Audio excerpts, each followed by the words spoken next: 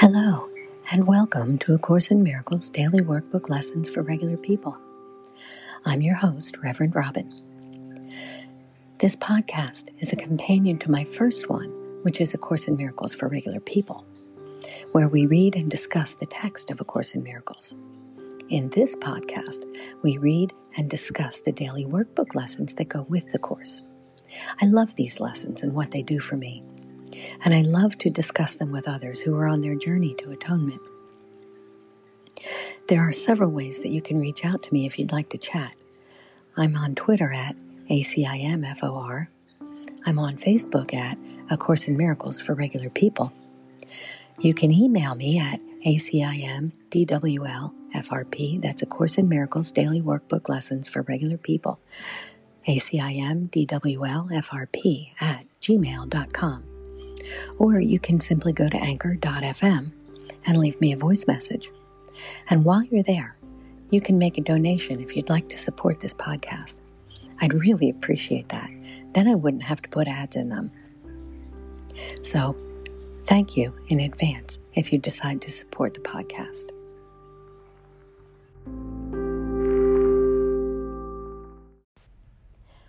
Good morning. Today is Lesson 121.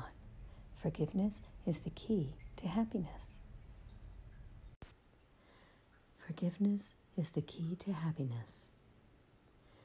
Here, in forgiveness, is the answer to your search for peace. Here is the key to meaning in a world that seems to make no sense.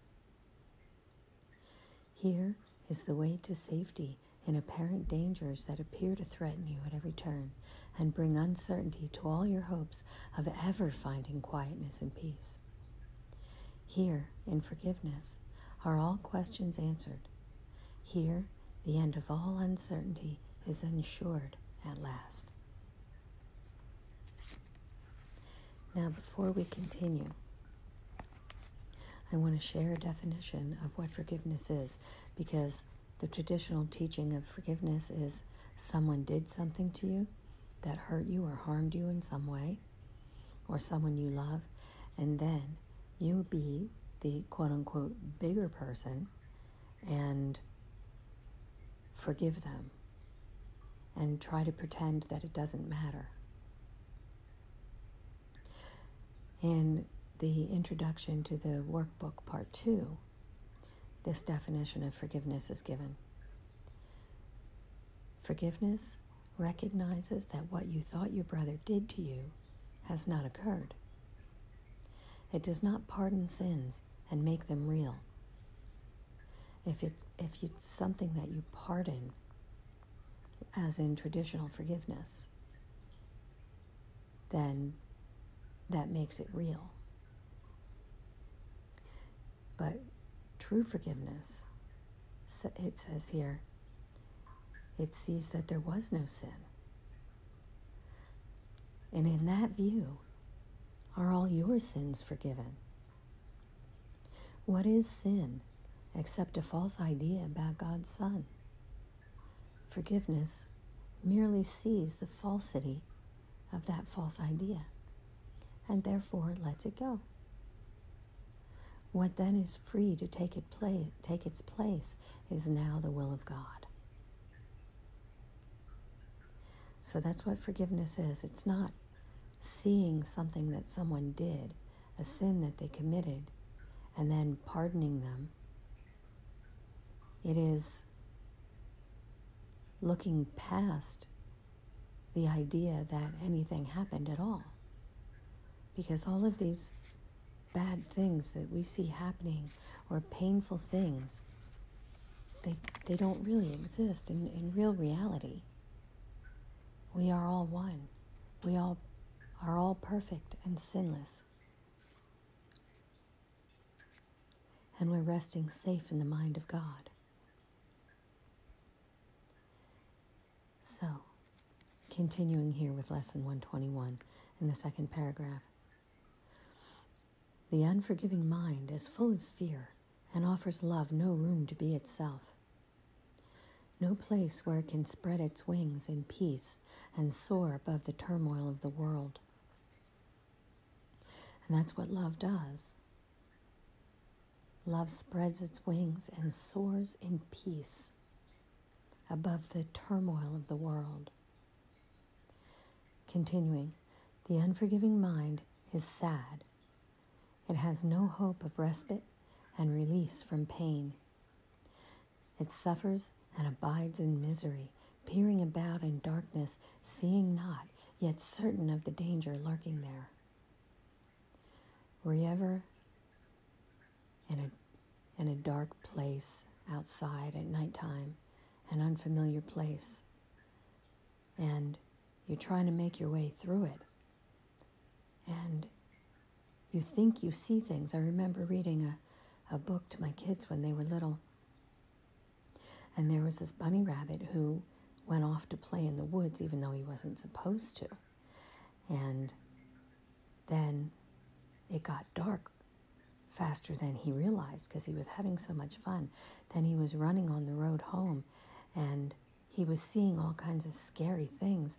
There was one thing that they called the screaming banshee. And by the time the bunny got home, it was so terrified. It was hiding under its bed. And the bunny's daddy came in to comfort the bunny. And the next day, they took a walk on the road that the little bunny ran home through. And the bunny saw all of the things and what they really were. Like one was a rock, one was a bush, and the screaming banshee was just a tree. And that's what the unforgiving mind experiences. It doesn't allow love to show that there is no turmoil, there is nothing scary. So continuing, the unforgiving mind is torn with doubt, confused about itself and all it sees. It's afraid and angry, weak and blustering, afraid to go ahead, afraid to stay, afraid to waken or go to sleep, afraid of every sound, yet more afraid of stillness, terrified of darkness, yet more terrified at the approach of light. What can the unforgiving mind perceive but its own damnation? What can it behold except the proof that all its sins are real? The unforgiving mind sees no mistakes, but only sins. It looks upon the world with sightless eyes and shrieks as it beholds its own projections rising to attack its miserable parody of life. It wants to live, yet wishes it were dead. It wants forgiveness, yet sees no hope. It wants escape, yet can conceive of none, because it sees the sinful everywhere. The unforgiving mind is in despair, without the prospect of a future which can offer anything but more despair. Yet it regards its judgment of the world as irreversible, and does not see that it has condemned itself into despair. It thinks it cannot change, for what it sees bears witness that its judgment is correct. It does not ask, because it thinks it knows. It does not question, because it's certain that it's right. I see this in people in the world that I know. They see nothing but sin and attack and condemnation. They attack others because they feel attacked. They see sin in others and they see themselves as sinful. It's a very painful existence. But that kind of mind is certain, absolutely, positively certain that what it believes is true. That mind is closed and refuses to allow any light. It doesn't even ask if there is light because it's certain that all there is darkness. Continuing. Forgiveness is acquired. It is not inherent in the mind which cannot sin. As sin is an idea that you taught yourself, forgiveness must be learned by you as well, but from a teacher, capital T, other than yourself. And this teacher represents the other self, capital S, in you. Through this teacher, you learn how to forgive the self you think you made and let it disappear. When you forgive this self you think you made, that forgiveness just undoes the self you think you made. And that's how it disappears. And in this way, you return your mind as one rather than being double-minded, having your right mind that is at one with God, and having your separated mind that thinks it's separate. When you forgive the self you think you made and it becomes unmade, then your mind is one again. And you return this single mind to Him who is yourself, your true self, and who can never sin. So you return your mind as one, as whole, to your true self, who can never sin. Continuing, each unforgiving mind presents you with an opportunity to teach your own how to forgive itself. When you come into contact with someone who has an unforgiving mind, it is an opportunity to teach your own mind how to forgive itself. Continuing, each one awaits release from hell through you and turns to you imploringly for heaven here and now. Each one of those unforgiving minds, when it knows deep within itself, in its true self, that you are one together. This mind is awaiting release from hell through you, and deep underneath, it knows that you are the way to heaven. Continuing, the unforgiving mind, it says it has no hope. The unforgiving mind has no hope, but you become its hope. And as its hope, do you become your own hope. The unforgiving mind must learn through your forgiveness, through your undoing of it. You're recognizing that it never existed. The unforgiving mind must learn through your forgiveness that it has been saved from hell. And as you teach salvation, you will learn. Yet all your teaching and your learning will not be of you, but of the teacher, capital T, who was given you to show the way to you. Today, we will practice learning to forgive. If you are willing, you can learn today to take the key to happiness and use it on your own behalf. We will devote 10 minutes in the morning and at night another 10 to learning how to give forgiveness and receive forgiveness also, because giving and receiving are one and the same. Continuing, the unforgiving mind does not believe that giving and receiving are the same. Yet we will try to learn today that they are one through practicing forgiveness toward one whom you think of as an enemy and one whom you consider as a friend. And as you learn to see them both as one, we will extend the lesson to yourself and see that their escape included yours. Begin the longer practice periods by thinking of someone you do not like, who seems to irritate you or to cause regret in you if you should meet him, one you actively despise or merely try to overlook. It does not matter what the form of your anger takes. You probably have chosen him already.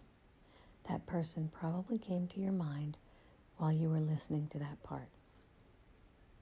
Whoever you thought of, that's fine, they'll do.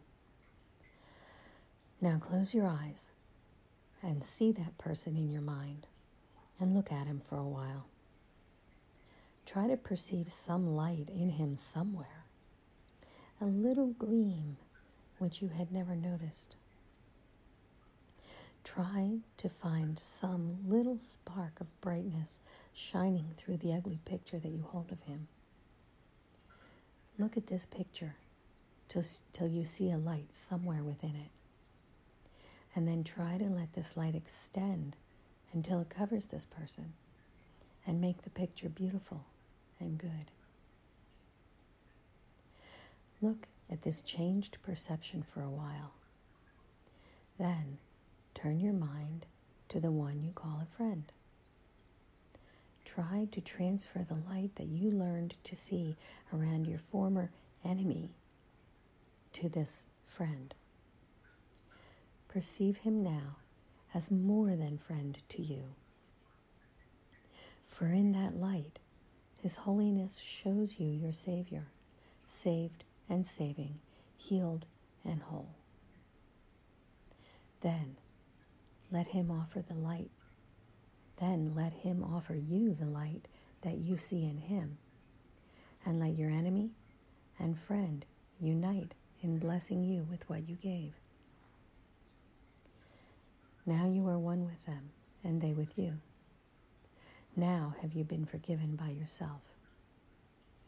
Do not forget, throughout the day, the role that forgiveness plays in bringing happiness to every unforgiving mind, with yours among them. Every hour, tell yourself, forgiveness is the key to happiness. I will awaken from the dream that I am mortal, fallible, and full of sin, and I will know that I am the perfect Son of God.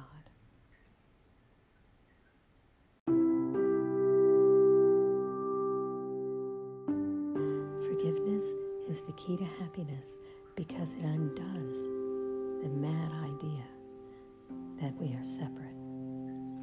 So every hour, remind yourself, forgiveness is the key to happiness.